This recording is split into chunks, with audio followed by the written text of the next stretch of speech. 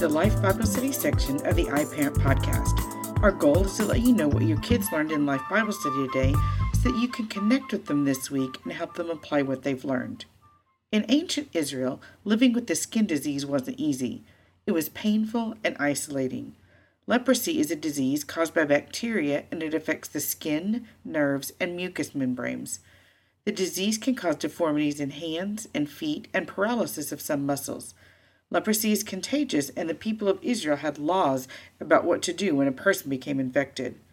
In today's Bible lesson, a man with a serious skin disease approached Jesus and fell down before him.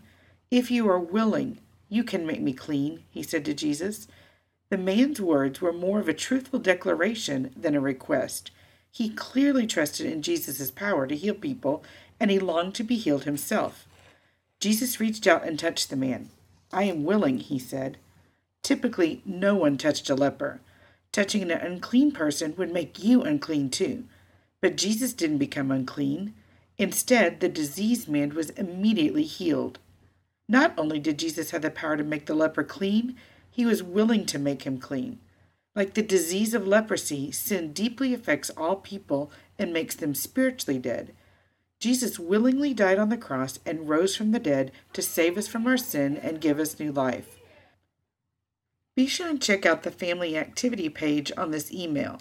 The family activity this week teaches you how to make soap, and remember that soap can clean away dirt, but only Jesus can take away our sin. We are praying for you this week as you disciple your children. Know that we're here for you, we love you, and we consider it an honor to serve the families of First Kids.